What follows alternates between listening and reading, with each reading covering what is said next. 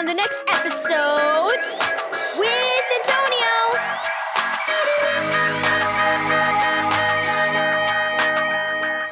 Thank you, Keys for Kids Ministries, for this daily devotional. Pause to show God's love. Read John 13, verse 34 through 35. Where are you headed today? Mr. Mack asked his younger neighbor. There's a dog adoption at the park, said Jessie. I want a dog, but Mom says she can't afford to feed another hungry mouth, so I just go play with them. I love dogs too, said Mr. Mack. They're a great company. I got this nice fenced-in yard that's perfect for a dog, but my knees aren't strong enough to walk a dog anymore. Jessie thought about that as he hurried to the park. Mr. Mack seemed lonely since his wife died, and a bit forgetful.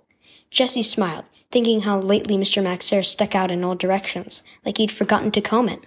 Every week, Jessie's mom invited him to church to hear about Jesus, but Mr. Mack's answers was always, maybe someday. Mr. Mack may never go to church, Jessie's mom said, but we can still show him God's love. The Bible tells us to bear one another's burdens, like loneliness. We can be there for him, just like Jesus is always there for us. When Jessie got to the park, there were many dogs, but one medium-sized yellow dog named Mike following him everywhere. Are you lonely, Mike? Jessie asked. You should meet Mr. Mack. He's lonely too, and your hair sticks out in all directions just like his. Like someone forgot to comb it for you. That gave Jessie an idea. He hurried home to tell his mom, and she liked the idea too. Together, they went to see Mr. Mack. I found a great dog named Mike at the park today, Jessie said. He's a really good dog, but he seems lonely. If you want to adopt him, I'll walk him every day and help you take care of him.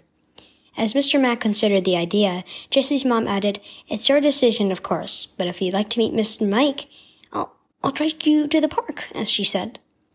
An hour later, Mike had a new home and a new name, Mike Mack. Mr. Mack had a new fuzzy friend that needed him.